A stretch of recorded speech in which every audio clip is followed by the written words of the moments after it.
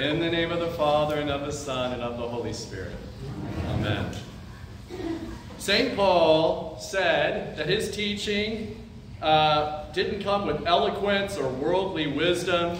He didn't come with some kind of program or philosophy. He didn't come with a set of rules. He came with only one thing, the person of Christ and him crucified. If you're bringing Christ, that means always and essentially you're bringing him crucified. We don't impress people by rhetoric or style or whatever we have. He said we preach Christ crucified.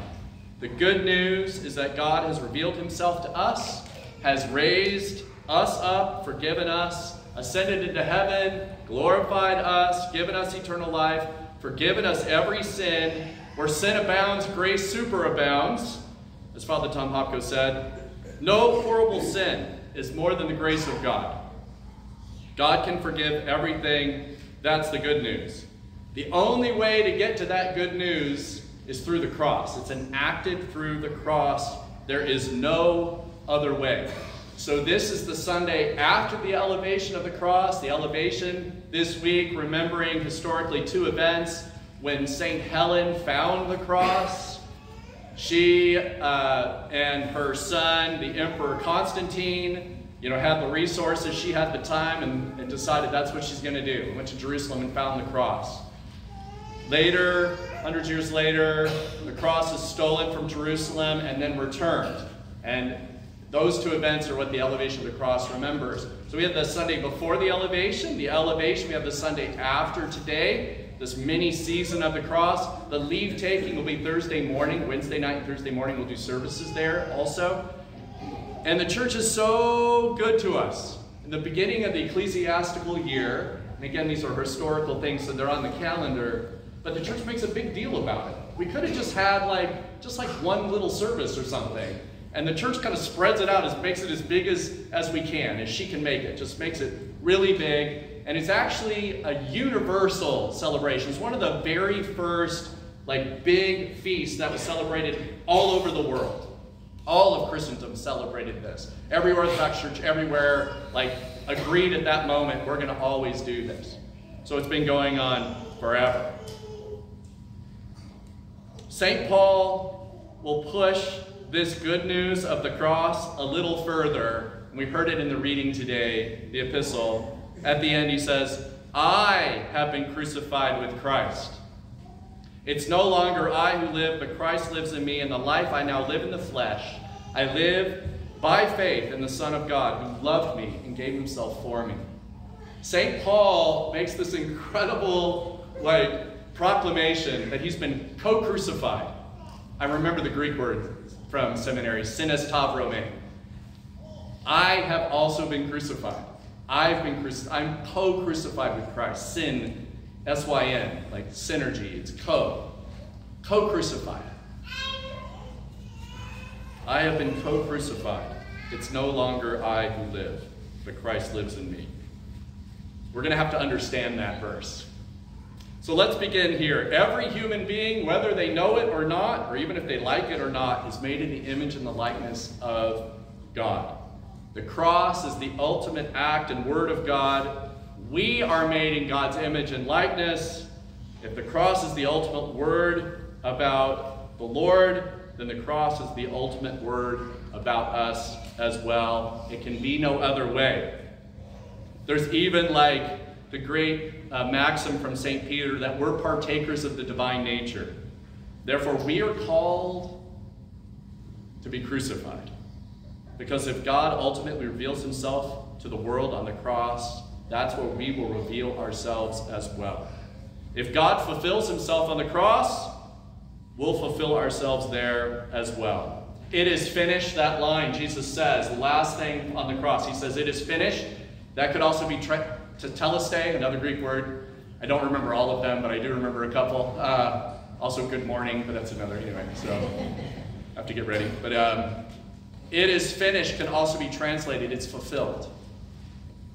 If he has fulfilled himself on the cross, if everything is fulfilled there, if that's the ultimate act of God showing his godness, the reality of his love for us, taking place on the cross and the broken body and spilled blood of Jesus, then that's where it has to take place in our life too. Then we hear in the gospel. I hope, by the way, by the time this is done, to explain being co-crucified with Christ and that we have to be crucified. So we'll see if we get there. I'm hoping for it. Because we hear in the gospel today, if you will be my disciple, you will take up your cross and you will follow me. What does it mean to take up the cross? It's got to have something to do with being co-crucified with Christ.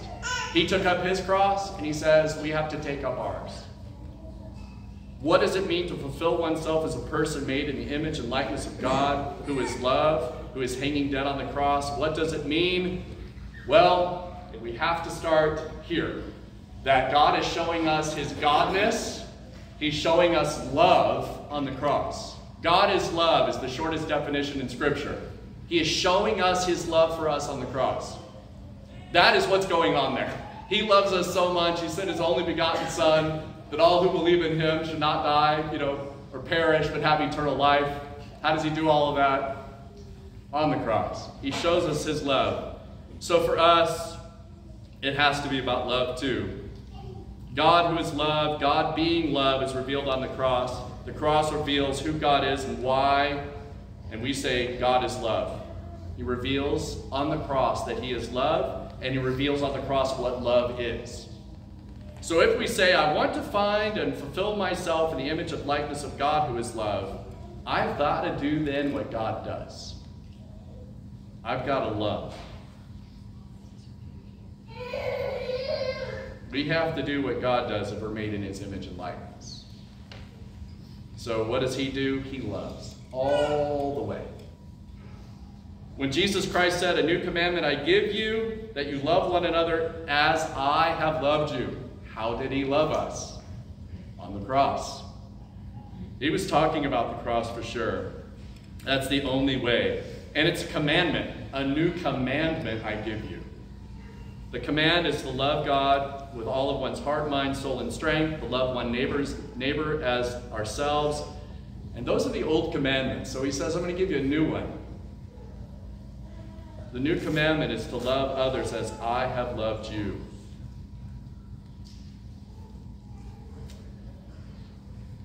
The only thing that works in the madness of this world is the cross. Earthly power doesn't work. Earthly prestige doesn't work. Earthly cash, like having all the money in the world, doesn't work.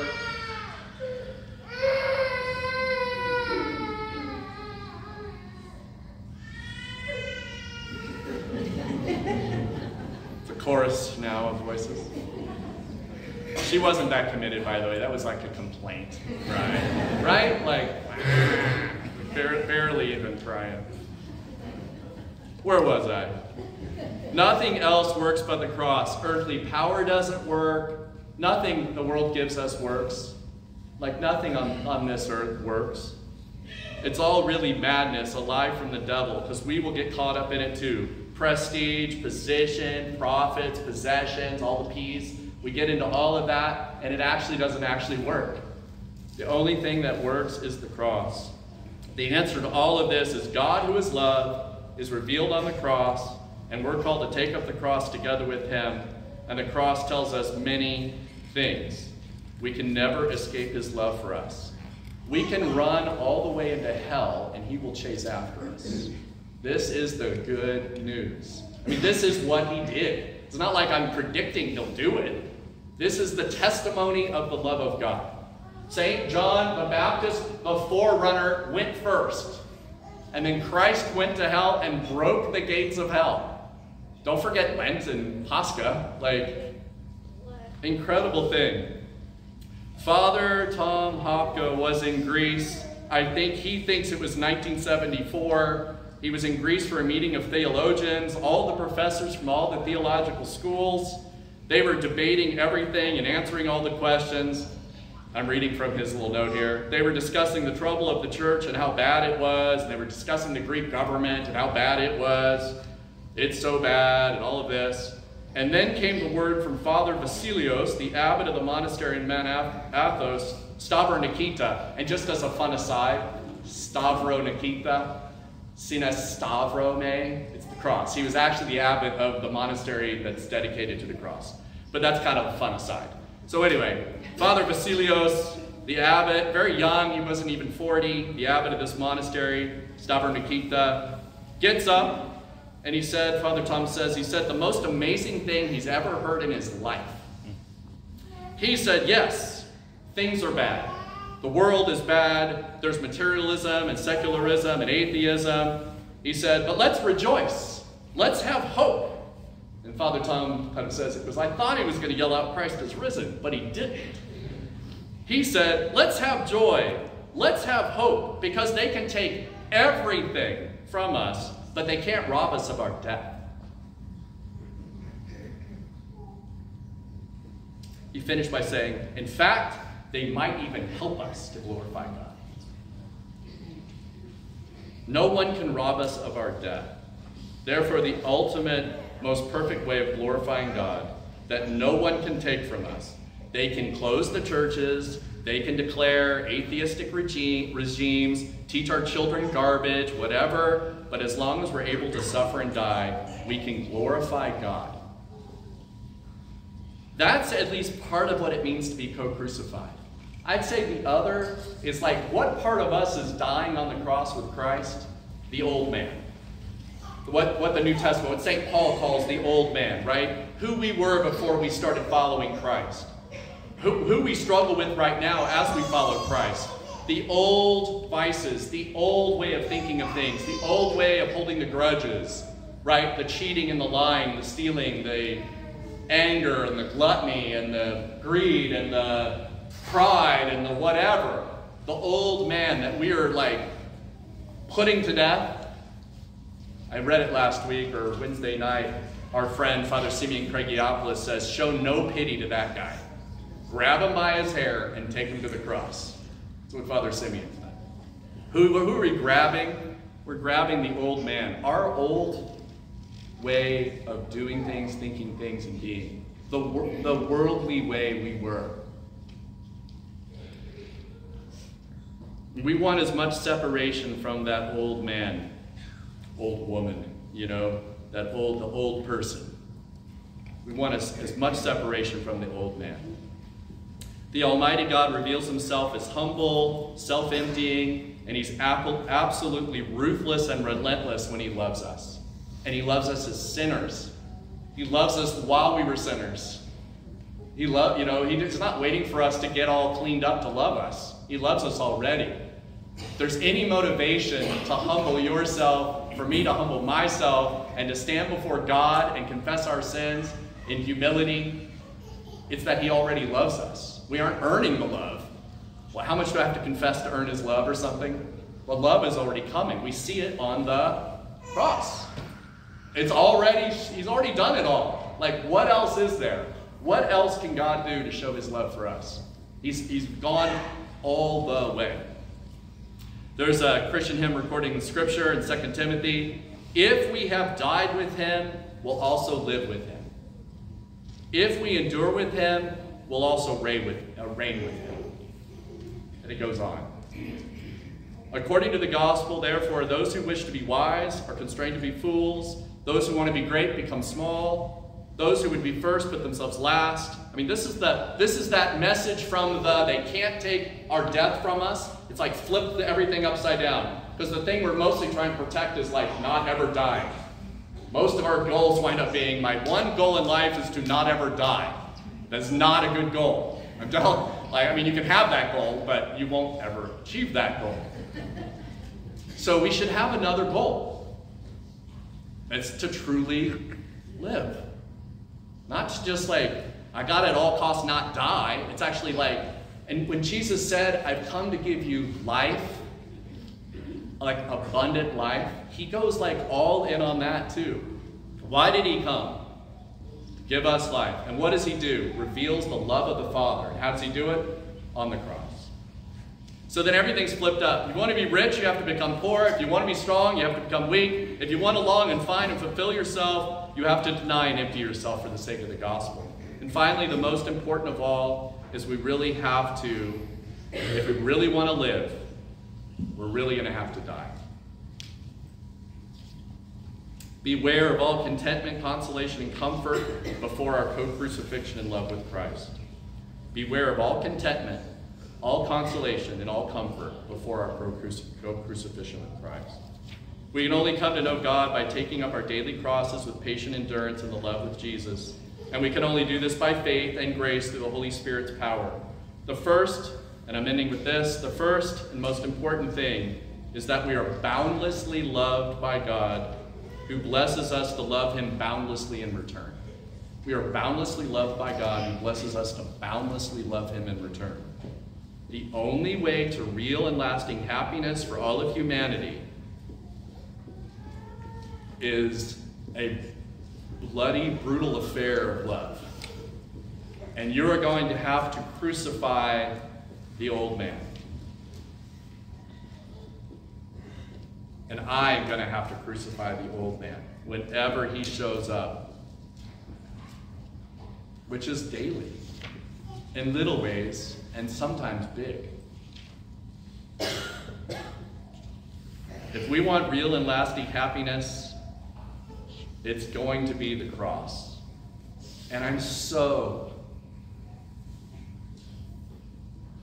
thankful to the church for making a big deal out of this right at the beginning of the ecclesiastical year. You know, we have the birth of Mary, because you got to have the birth of Mary if we're going to have salvation. So we celebrate the birth of Mary. It's the first thing that happens, and then we skip all the way to the cross, and then we're going to back up and then tell the whole story. It's like a kind of an amazing thing, you know? Mary's born. I mean, Jesus is not born yet. It's Mary. We skip all the way to the cross, you know? So we can get our focus. St. Paul, here's the last word. I have been crucified with Christ. It's no longer I who live, but Christ lives in me. Incredible. The life I now live in the flesh, I live by faith in the Son of God who loved me and gave himself for me. Incredible. In the name of the Father, and the Son, and the Holy Spirit. Amen.